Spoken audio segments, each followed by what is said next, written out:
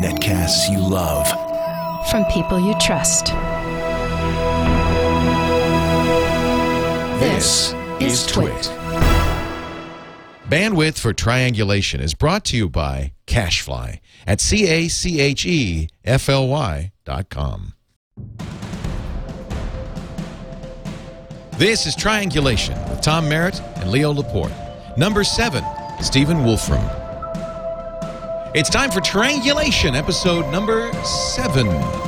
Recorded on March 16th, 2011. Leo Laporte with Tom Merritt. And in a moment, our guest is going to join us via phone because he doesn't Skype, Stephen Wolfram, the founder and CEO of Wolfram Research, and about one of the most interesting mathematicians, scientists, and big thinkers out there. He's a physicist by trade. Born Saturday, August 29th, 1959 in London. Did you look that up on Wolfram Alpha? I looked it up on Wolfram Alpha. That's what it said. He's best known, I think, perhaps for creating the Mathematica software. He actually did that originally as part of a project, university project at California Institute of Technology, where he got a PhD at the ripe old age of 20. He was one of the first MacArthur Award recipients in 1981. And Mathematica is essentially a computer algebra system, or symbolic manipulation program, they call them, SMP. I had a guy I went to college with who was very proud of his Mathematica on a Next computer that he had in his house. Yeah, it's very cool. Yeah. Very powerful, and I don't pretend to understand it since I'm not a mathematician, but think of it as a very fancy graphing calculator, or a digital blackboard, perhaps, would be a better description of it. He, in the 90s, wrote and published in 2002 a very interesting book, very thick book, well beyond my means to understand, called A New Kind of Science, in which he basically, according to Wikipedia, proposed that the universe is digital in its nature, and that simple programs can describe the fundamental laws of the universe. He thinks that eventually scientists will realize this, and it will have a major influence on physics, chemistry, and biology. It'll be a new kind of science, if you will. So he continues to give conferences and has a summer school devoted to that. But most recently, he created Wolfram Alpha, which is a website that is not a search engine, but in fact a computational knowledge engine. Stephen Wolfram joins us right now via phone. Stephen, thank you for joining us on Triangulation. Hi. We just went through an entire CV for you. Okay, thank you. You didn't have to sit through that one more time. Let me ask you about A New Kind of Science, which I said right up front is completely beyond my means to understand. But I think our audience, being a technologically literate audience, might be intrigued by the simplified description, at least the one that Wikipedia runs, that says that the universe is digital in its nature, and that the fundamental laws of the universe can be described as simple programs. Is that an accurate representation? Well, not really. That's kind of an application of the big idea, but that isn't the main idea. It's kind of like the traditional thought for the last, 300 or so years has been, maybe longer than that, has been, let's use mathematics to describe how things work. Right. Things that might be things we construct as humans, things that might be things that exist in nature. But sort of mathematics exists apart from its success or lack of success in describing the physical world. And so similarly with the kind of science, I've spent a long time building sort of the big idea is to explore this kind of computational universe of possible programs and to understand what's out there in this computational universe. It's then sort of a separate question whether what's out there in this computational universe turns out to be a good description of our particular physical universe. But what happens in the sort of computational universe, one of the big discoveries is that even programs whose structure is very simple, things you might write in, one line of Mathematica code or something like this, even these incredibly simple programs turn out to be capable of extremely complex behavior. And that fact is something that I think is sort of key to understanding a lot of what happens in nature. It's also a fact that can get used to do lots of technological kinds of things. I mean, it's important in nature because, when we see something complicated go on in nature, whether it's coming from physics or whether it's some biological process or something like this, the natural instinct is if it looks complicated to us, then whatever causes it must be somehow correspondingly complicated. But what we discover from sort of this basic science of the computational universe is that that doesn't have to be true. There can be extremely simple programs in the computational universe that can lead to incredibly complicated behavior, much like what nature seems to use to do the things that we see it doing. This sounds a little bit like the work you did early on with cellular automata. Right. So it emerged from that. So kind of I originally thought, originally I was interested in kind of physics and cosmology and all sorts of things like that, and I kind of asked myself, how did all this complicated stuff that we see in the universe come to be? And I thought, well, let me find the very simplest possible model. And my initial idea was, let me go to the point where my model is so simple that it doesn't work at all. That's so simple that it will never produce any of the interesting things we see in the universe. You mean like Conway's life? That's the first thing that leaps to my mind. Well, so the things I looked at are even simpler than that. They're things that just involve, for example, a line of black and white cells, and then at every step you say, what will the cell right underneath a particular cell be, and you kind of evolve it down the page. Mm-hmm. So there's no, you're not making a video, you're just making a picture, so to speak. Right. And so the issue then is that there are among the sort of the simplest possible rules of determining, the color of a cell, black or white, based on the color of the cell above it and to its left or right. There are 256 of those rules. And I kind of, my first assumption was something as simple as that, it's always going to produce very trivial behavior. And I guess I was, I don't know, obstinate enough that I decided sometime in the beginning of the 80s that I would actually just do the experiment on a computer, because conveniently at that time I was involved with computers. I knew lots about how to do actual computer experiments and so on. I decided one day to actually just do the experiment and just see what happened with all those 256 different simplest cellular automaton rules. And the big surprise was they didn't all do trivial things. Some of them did. The most famous one probably is rule number 30. You can number these things in a simple way, where you just started off from one black cell, and it makes this really complicated kind of random-looking pattern. And that's sort of the. I view that as kind of the iconic version of what ended up sort of leading me to this new kind of science. It's sort of the example of how I think, for example, nature often makes complicated stuff, even though its rules are very simple. And kind of when I first saw the thing, I said, this can't possibly be right. There must be some way in which, by using some fancy mathematical technique or something, I can recognize that this picture that seems so complicated is actually has some sort of shadow of the fact that it came from a very simple rule. There must be some evidence of the simplicity of its underlying rule in the actual final picture that got made. So, you run the thing for 1 million steps, 1 billion steps, whatever, and you keep on asking, does it somehow resolve into something simple? Well, I did a bunch of those experiments, and I kept on realizing, no, it doesn't resolve into something simple. And that was a big affront to my intuition, because I kind of figured that, like when we do engineering, for example, if we want to make something that looks really complicated or that behaves in a very complicated way, we're used to having to do a lot of work. We're used to having to, do all kinds of software engineering or something to create this program that has very complicated behavior, these kinds of things.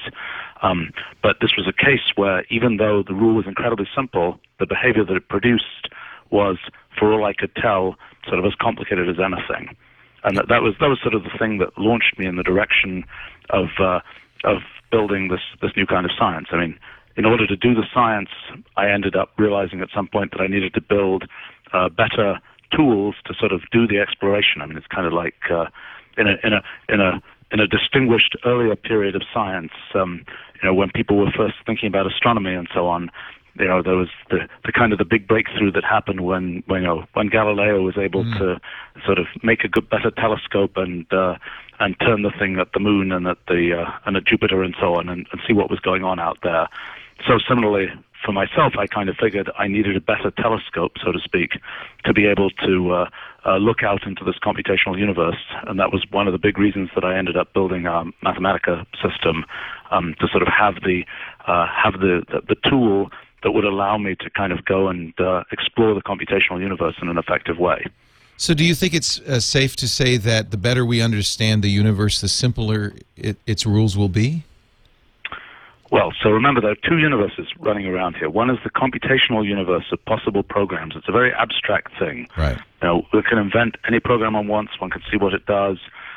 Those are sort of the places in that computational universe are kind of the different possible programs. Right. That's sort of the first thing. The second thing is our physical universe. And the big question is, if we look, our physical universe probably behaves according to some definite rules. If it doesn't, well, then we'll never have a theory for it.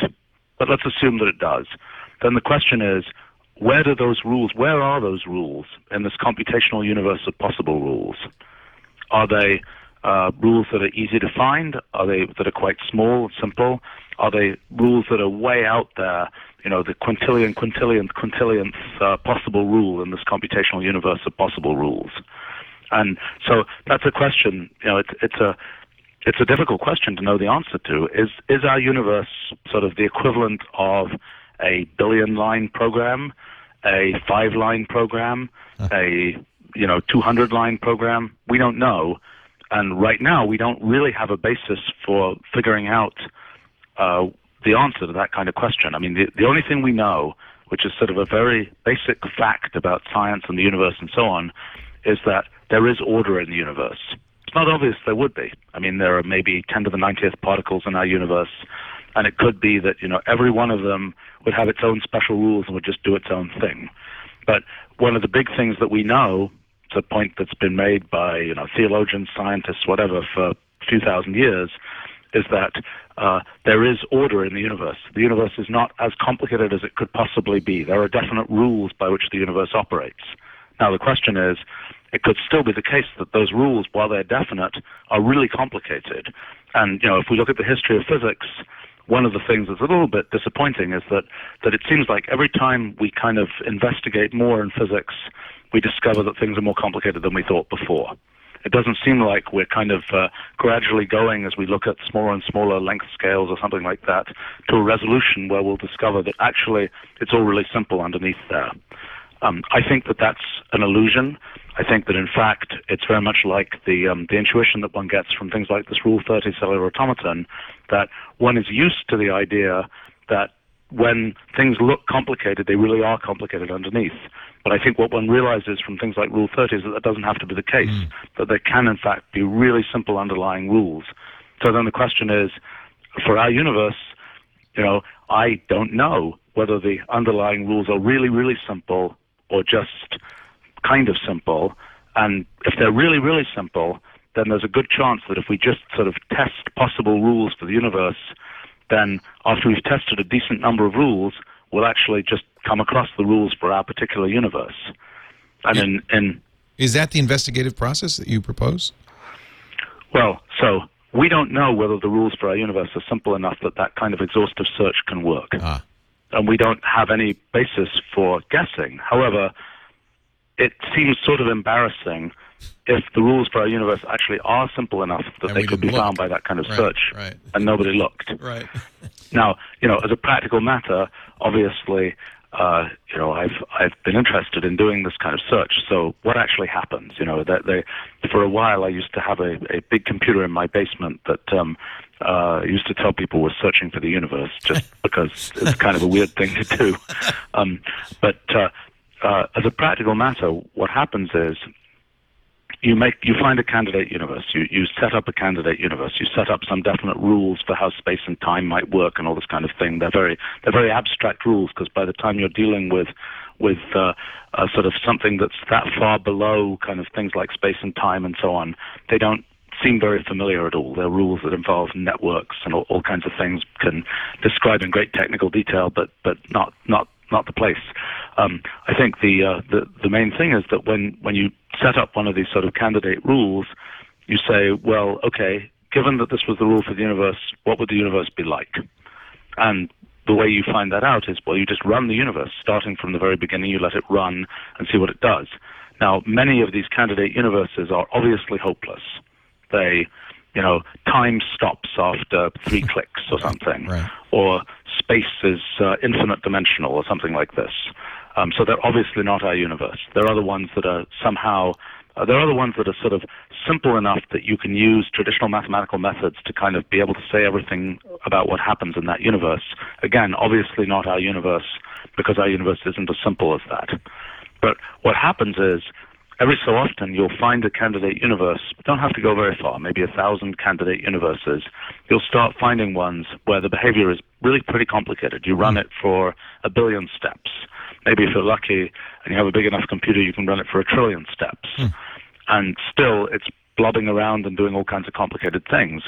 And then the big question is, okay, so this thing that we just ran for the equivalent of some infinitesimal fraction of a second of sort of universe, physical universe time, if we were to run it for 14 billion years, would it be just like our universe today? Right. Well, that's a hard question to answer, and it's not. There's sort of a theoretical problem that's all related to undecidability and Gödel's theorem and this phenomenon I call computational irreducibility that basically tells one that it's an irreducible amount of computational work to find out what this universe is going to do, and therefore to compare it with our physical universe. And that's something that we just have to be kind of lucky to be able to find things that allow us to sort of jump ahead in this sort of irreducible computational work to compare this kind of candidate universe with our actual universe. So we can't just throw more hardware at the problem and say, put in a string theory and run it to see if it's true. Well, one's kind of working from two ends. One's working from, here's this candidate universe, let's run it, see what it does.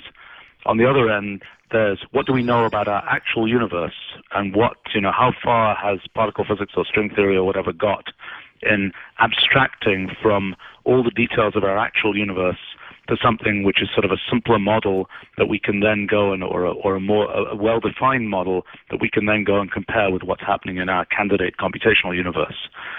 But no, it's not essentially what we have to do is to sort of recapitulate the history of physics for our candidate universe. We have to go from this sort of phenomenon of what the universe does to sort of abstract what its natural laws are and then compare those natural laws with the natural laws for the actual universe.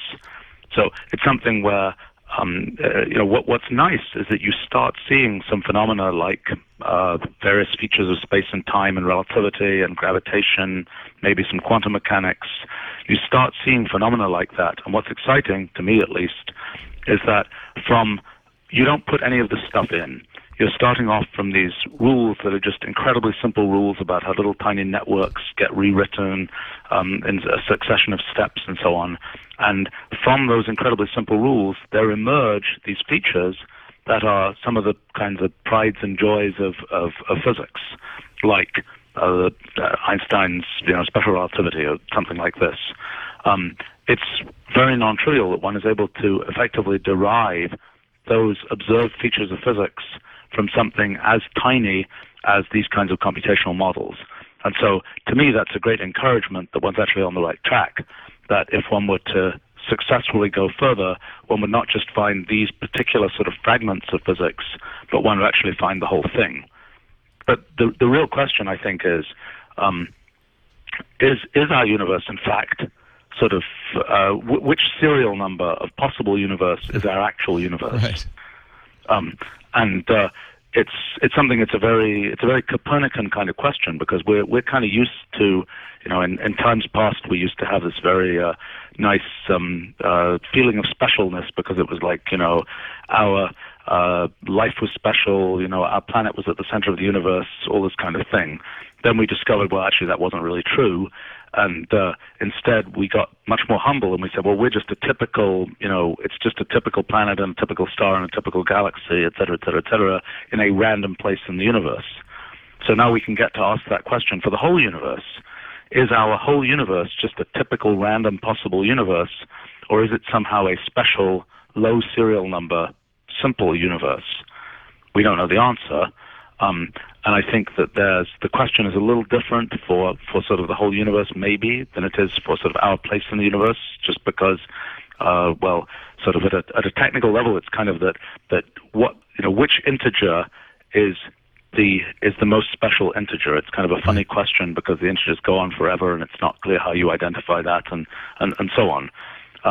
But actually, I have some guesses about, usually when there are questions like this about, it's sort of a funny science question. I mean, I think about history of science a whole bunch, and I say to myself, what's the analog of this question from history of science? And it'll be very exciting if we can say, well, this particular universe that we found in some sophisticated way turns out to be actually our universe, and this particular universe is serial number 3214 or something, or 42. Right, or 40. Well, I know it's not. In the enumeration that I've looked at, I know it's not 42. You've been through 42. That's so sad to hear. How many sets have you gone through?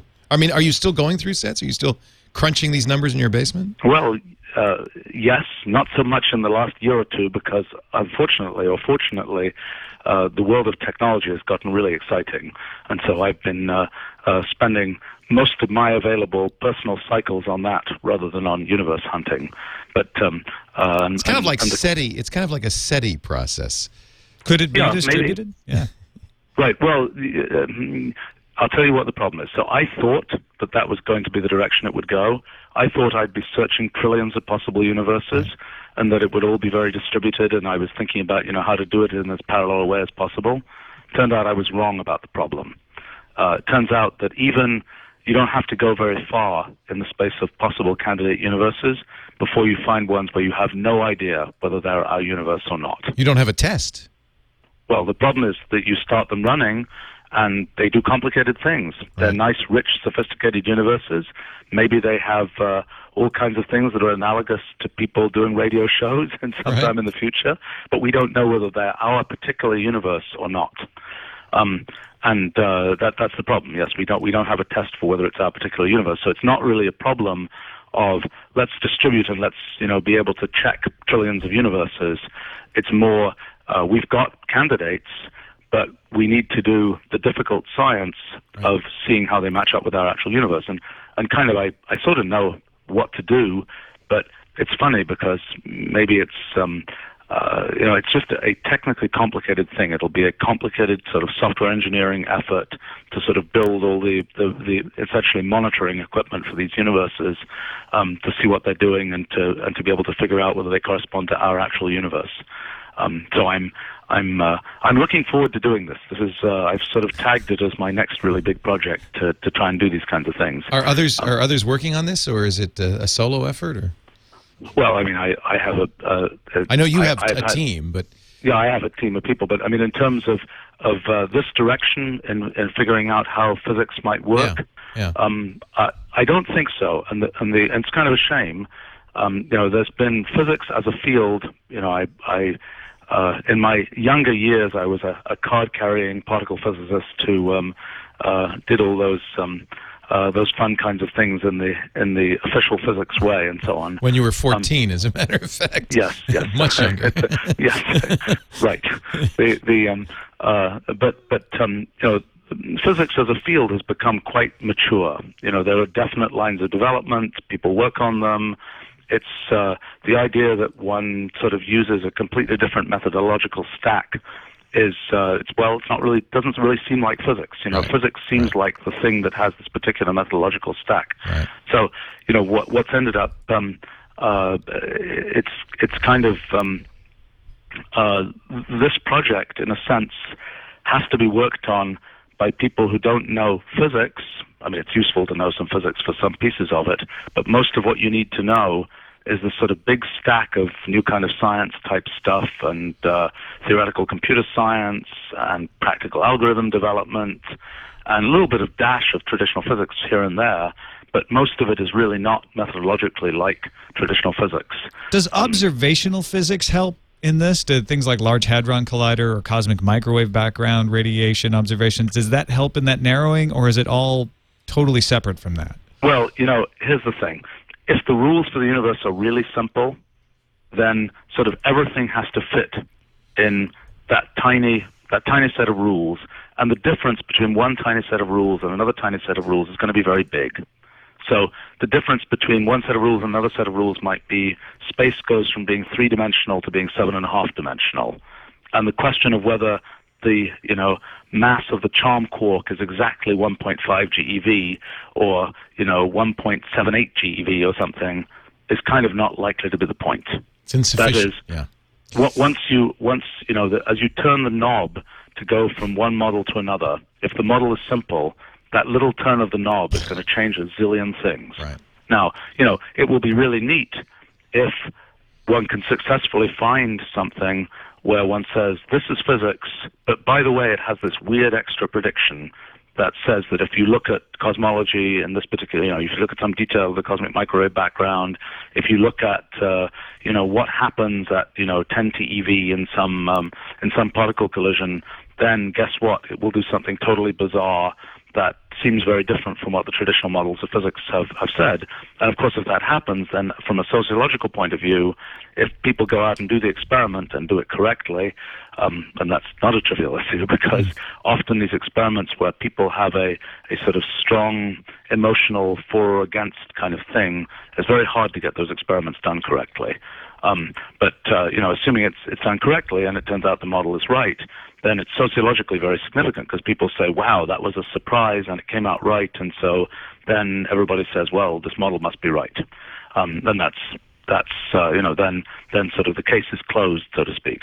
But I'm afraid I'm not that hopeful that the features of our universe, that there will be features of our universe that are sort of surprising and within reach of kind of our current generation of kinds of observational techniques.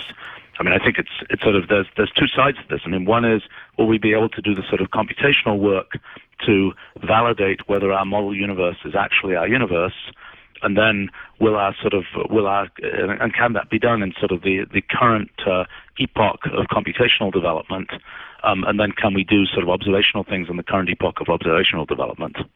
I'm looking at a 1987 article from Academic Computing talking about tablet computing. Is that the kind of thing that you're pretty excited about what's going on today? Is that when you say technology is exciting you today? Yes, to some extent. I mean, I've got a little iPad 2 sitting on my desk here that I was just playing with, and it's kind of funny that you predicted that project. Yeah, right. It's interesting. I'm always more interested in the things I get wrong than the things I get right. Right. I thought that we kind of sat down and this was a sort of a project that I did with some students at the university way back in '87, as you said, and it was kind of so what would the personal computer of the year 2000 be like? And I think what's disappointing is that so much of it was obvious. Yeah, in a way. I mean, I'm reading, the insight is that with truly portable computational communication tools, we are not restricted to working in the office or at home. We can work anywhere. Tablet will provide access to anything we are used to having at the office, so there's no reason not to work somewhere else. Video conferencing will be vital if people are able to communicate effectively from afar. You predict pretty much everything. Except Angry Birds. Except Angry That's Birds. right. I haven't looked at that article recently, but I'm sure it was funny because that article was written at a time when I was working on a bunch of software development for Mathematica, and it specifically didn't mention much about software because that was kind of what I was doing, behind the scenes, so to speak. Right. So it particularly concentrated on hardware kinds of things. You do say that the notion of programming will change substantially. Programs in low-level languages like C will start dying out like dinosaurs. I'm not sure that actually has happened. Filling their ecological niche will be scripts for high-level interpretive systems. That's true on the web, for sure. Yeah, right. It's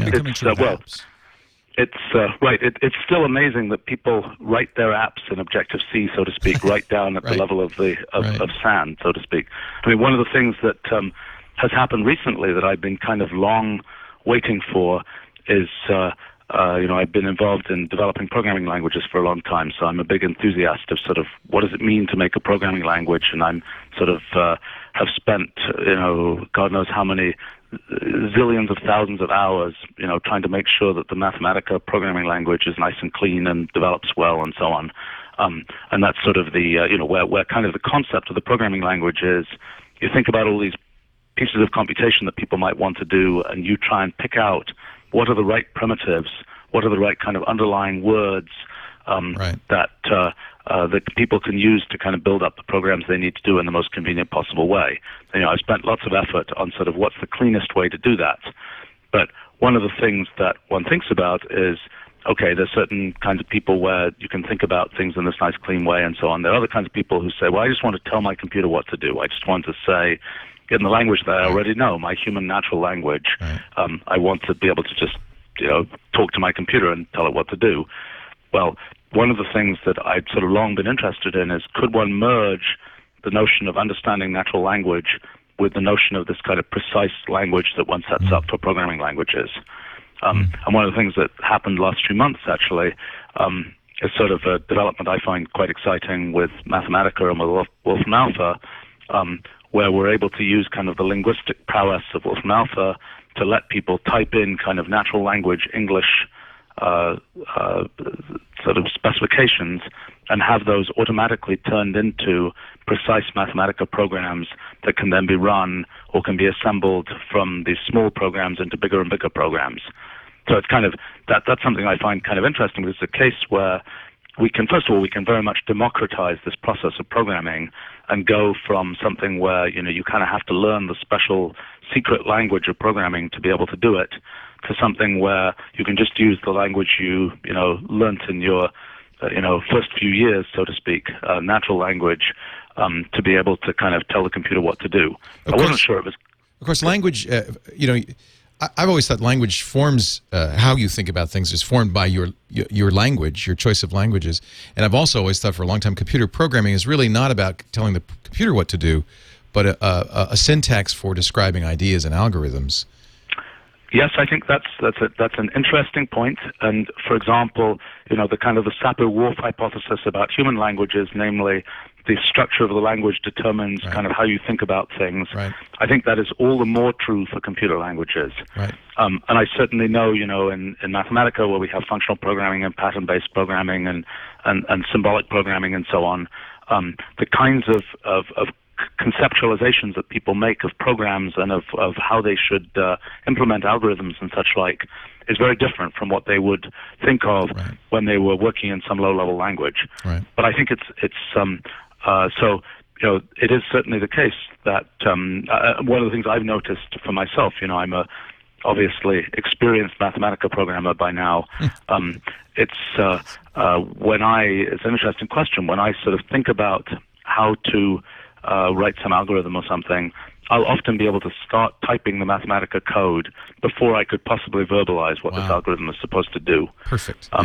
You're fluent in Mathematica. It's a perfect illustration. I do want to talk about Wolfram Alpha. Before we do, though, I just want to read the last sentence from this 1987 article on the future of the personal computer. The last sentence is, the sooner Apple gets to work on it, the better for everyone. 24 years later. They finally did it, Stephen.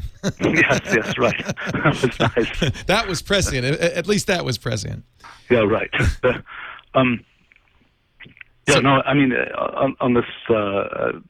Well, just to finish, because it was an interesting... It's a great conversation. I'm sorry, I didn't mean to interrupt. Continue, please. No. I mean, this point about using the computer language as a way to structure your own thinking. Right. And one thing that's sort of interesting in, for instance, in mathematics, people think about proof as something. I mean, proof is partly knowing it's true, but actually...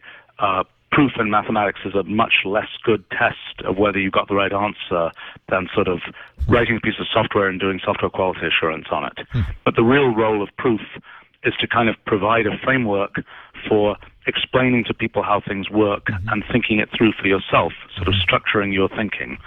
But what one realizes at some point is that computer languages are an even better way to kind of structure one's thinking about how something should be set up.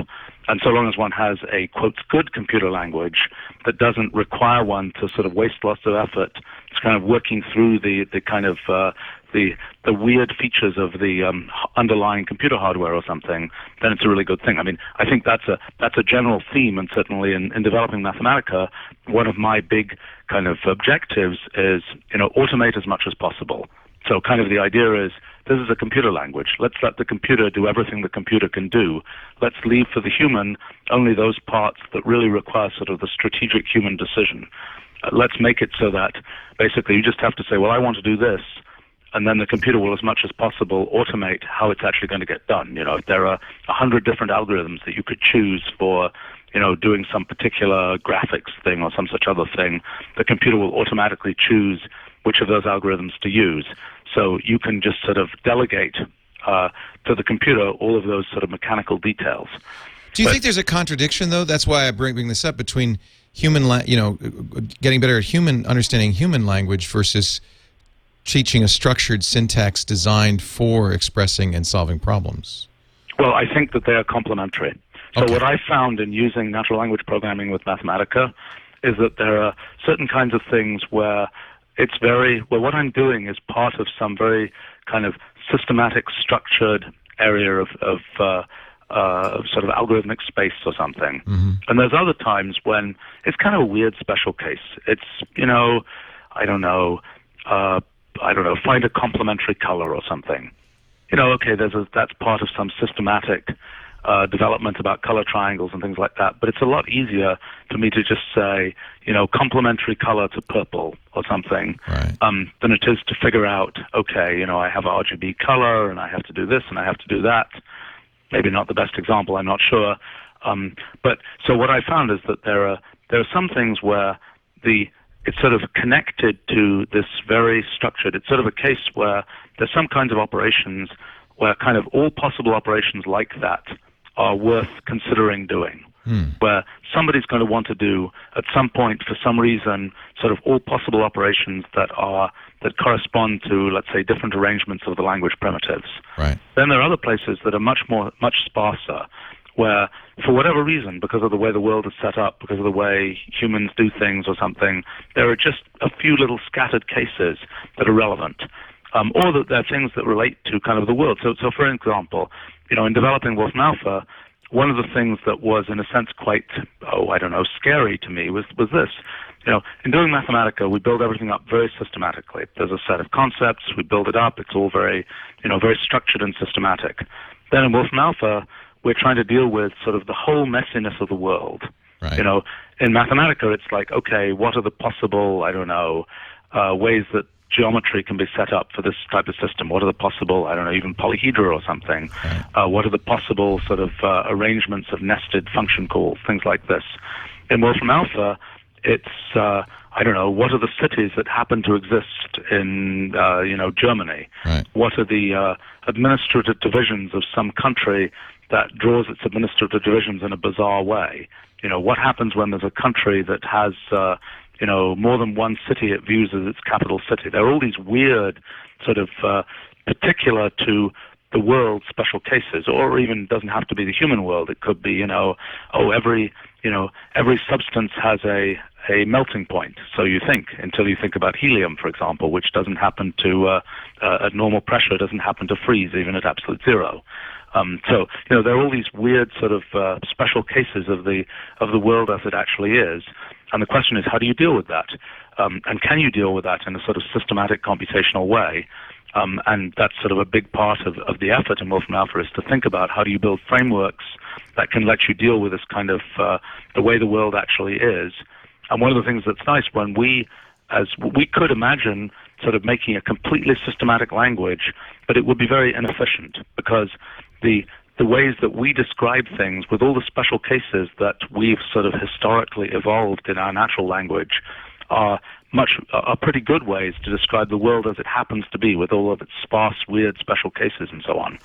So, that's a case where, again, natural language is the right medium, I think, for telling the computer what you want to do, rather than having to be very, very systematic about it, because what you're describing is ultimately not a systematic kind of thing. Yeah, you don't know what you want to do. That's one of the wonderful things about Wolfram Alpha, is this serendipity of entering something like carbon, and the variety of information that you get Some of this will be an answer to a specific question, but it's all serendipitous and fascinating. I think a lot of people make the mistake of thinking Wolfram Alpha is Google. It's not a search engine. They're different things. But from what you're describing about natural language processing, Wolfram Alpha sounds very similar to the problem that IBM was solving with Watson. What did you think of that, and how does that differ from what you're doing? Well, so I mean, it was great because, among other things, it kind of showed people that sort of finding information isn't just about being a search engine. There's sort of more to answering questions than sort of being a search engine and getting a page of links.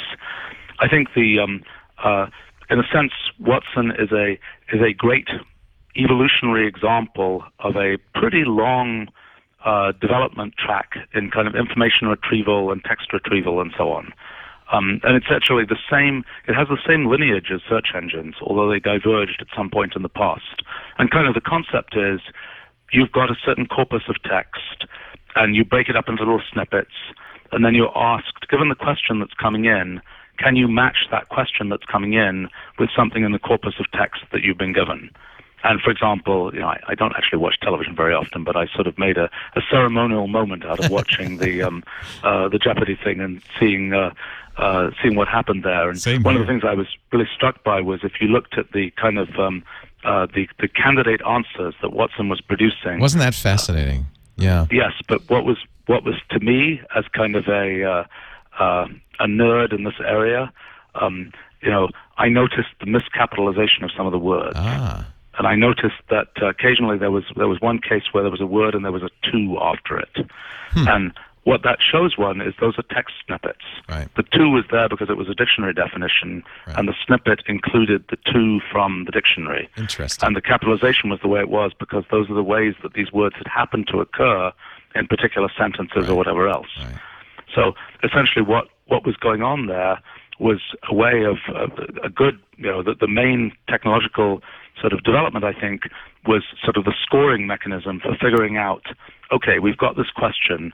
Now, what text snippets are kind of near that in our text corpus?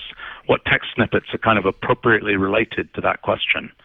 Actually, it was sort of interesting. I did kind of a test of search engines. It was interesting, practical test, because we work with a bunch of these guys, and it's interesting to see how their technology does. I did the test of, you just type in Jeopardy questions, and you look at the first search engine result page, and you say, is the answer to the Jeopardy question somewhere on that search engine result page? And the answer is about 70% of the time it is. Now, Watson was doing something more than that. It was not only giving me a whole page of output, it was saying this particular word or this particular phrase is the answer. It was sort of going the last step there. But it was sort of interesting to see that comparison. But so kind of the Watson and search engine idea is, you've got this big corpus of text, and it's written in human natural language. You somehow break it up into snippets, and then in the case of search engines, you do pure indexing. In the case of Watson, you do, you index it, and then you do all kinds of ranking to try and figure out which part of that text is the one that wants to be returned as the answer. So that's kind of that methodology. It's kind of a match up the input with the corpus that you've been given. What we're trying to do with Wolfram Alpha is something that is just much crazier, right? It's much more kind of radical, extreme kind of thing.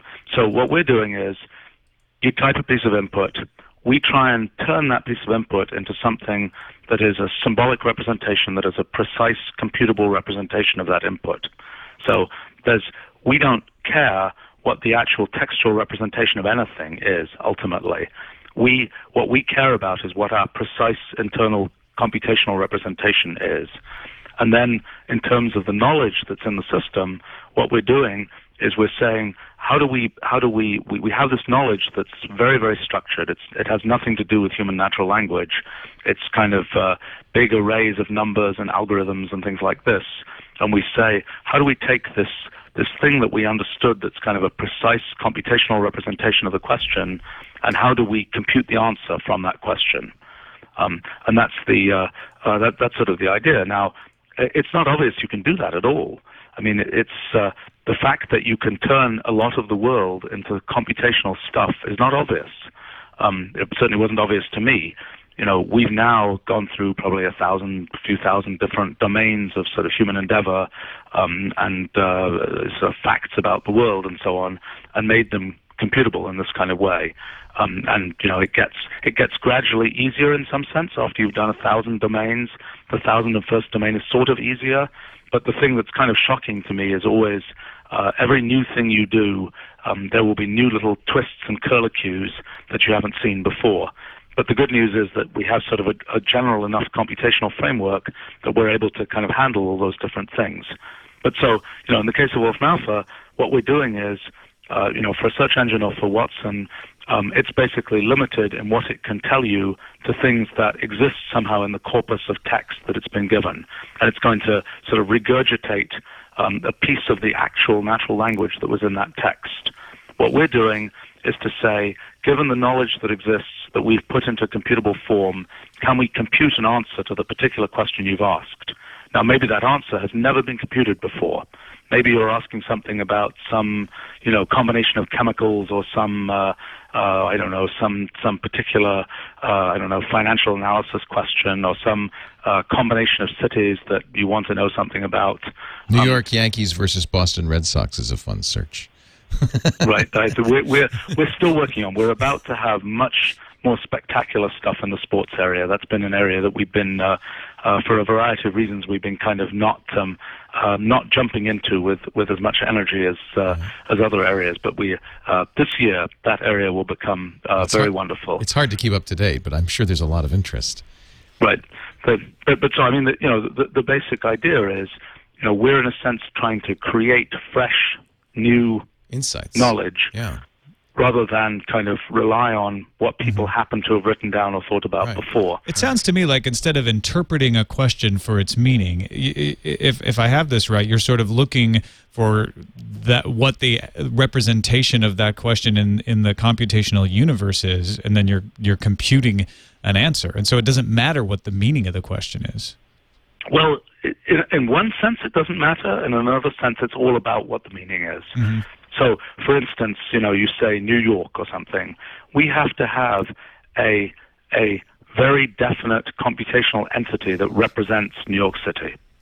And if we don't, we'll never be able to figure out what's going on. We'll never be able to compute anything. If we have that definite entity, and we have a definite entity for, the planet Saturn or something, and then we ask about, viewing Saturn from New York City, then we can compute using celestial mechanics and so on. We can compute, where Saturn is, where the Earth is, where New York City is. We can work everything out about what, where you'll see Saturn in the night sky or whatever. But so at that level, we really have to know from it's sort of a very high bar. We don't just say, well, here's a bag of words. Let's just see whether these match up with something that we can see that's in this piece of text we have. Rather, we have to say, turn this piece of structured input, the piece of input that people have given, and people don't type flowing English into the Wolfram Alpha input box. They type some bizarre combination of fragments of English with some sort of soup of words. It's actually pretty interesting from if you're interested in sort of basic linguistics, there's sort of this whole idea that the way we express language is just sort of a surface structure of language that's a little different from the deep structure of how we think about the concepts that eventually get expressed in language. I have to say, I think that when we look at the input stream for Wolfram Alpha, the query stream, that what we're seeing is basically lots of deep structure of language kinds of things. We're seeing the way people choose to type things in and sort of quickly say in a few, however many hundreds of milliseconds it takes them to type something in, it's sort of straight from their brain in the most direct way, in the way that they're thinking about whatever concept it is, they're entering it, and that's what we get to see in our query stream. I've always suspected that English teachers are trying to keep me from expressing deep structure. Yeah, well, it's fun because in a sense we always we often refer to the kind of the niceties of English as fluff, right? We're interested in defluffing inputs that we're given, because when somebody says, what is the price of Microsoft stock today? what we eventually care about is Microsoft stock, price today. Now, it's not just that's in that particular case. Those words could appear probably in pretty much any order, but often there will be some grammatical structure that needs to be preserved. It's not just sort of the soup of words. But it's sort of interesting that when we express ourselves conversationally to other humans, there's a lot of kind of extra fluff that goes into what we say that I think has sort of a purpose of a certain degree of redundancy, which provides some robustness in our conversation that doesn't need to be there, right, and doesn't end up being there in these kind of query streams and so on. I remember looking at, and I'm looking at the site and I don't see it, but I'm sure it's here somewhere, at a fascinating discussion of how you parse what you get and break it down and what Wolfram Alpha does with it, and it's just fascinating.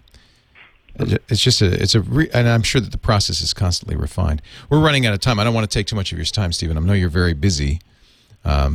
People should absolutely look at Wolfram Alpha. There's Wolfram Alpha for the iPad, which I use, which I love. Of course, it's free to use on the web. And you're now doing, I think this is great, Wolfram Alpha course assistance in a number of different areas. And my son is in Algebra 2. This is so cool. I'm so thrilled you're doing this. Mathematics is a little above his head, but there's a lot to be gained from your algebra app. Thanks. Yeah. Well, it's kind of the plan is, Wolfram Alpha attempts to be kind of the broad, complete computational knowledge engine for everything in the world. What we realized is that in the modern times, modern kind of app times, it's often convenient for people to just have a particular app, right, that is structured in a way that is specific to what they're doing. And we have a line of course apps that will be coming out with the kind of the tagline for the program is kind of an app for every course. And I think over the course of this year we'll get a pretty long way towards achieving that. And then there's kind of a whole sequence of other kinds of apps, for example, aimed at different professions. So like we have a sysadmin app that will be coming out soon. Great. Can't wait.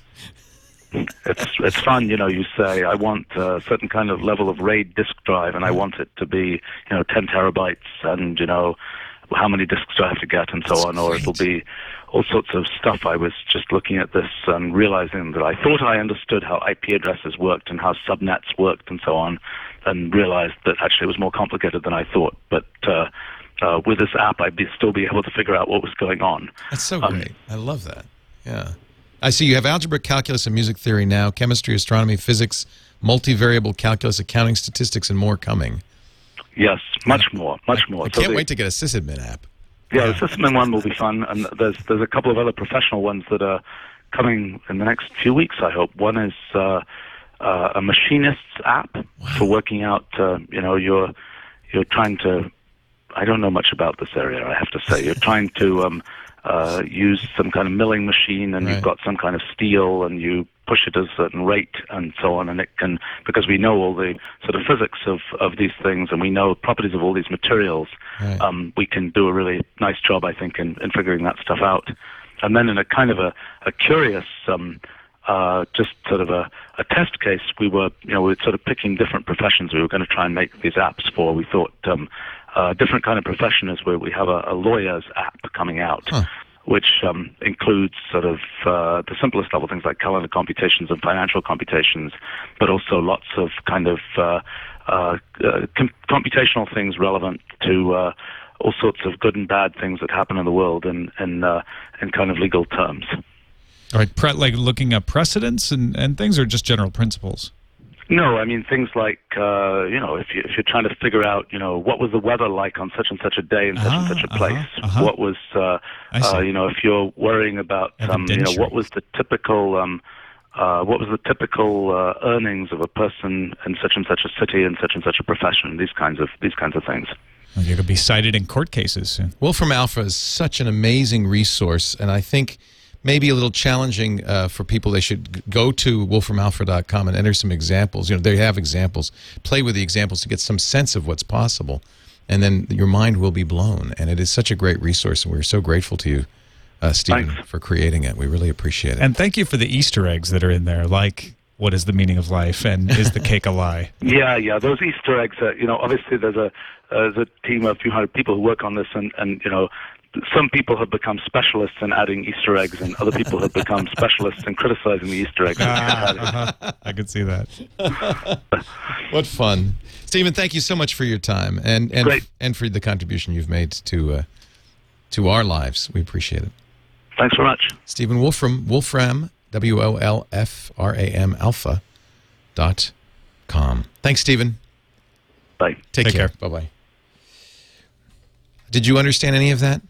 I was hanging on by this. Your mind feels like it's been refreshed in a spring shower of ideas. Well, yeah, what it is, it's like, I see the outline of what he's talking about. Fascinating. And I want to drill down in and say, okay, well, when you're talking about that computational universe, it sounds to me like this. Am I getting it right? Right. Well, that's why it's fun to get the chance to ask questions. You almost don't want to stop him because he's such fascinating things.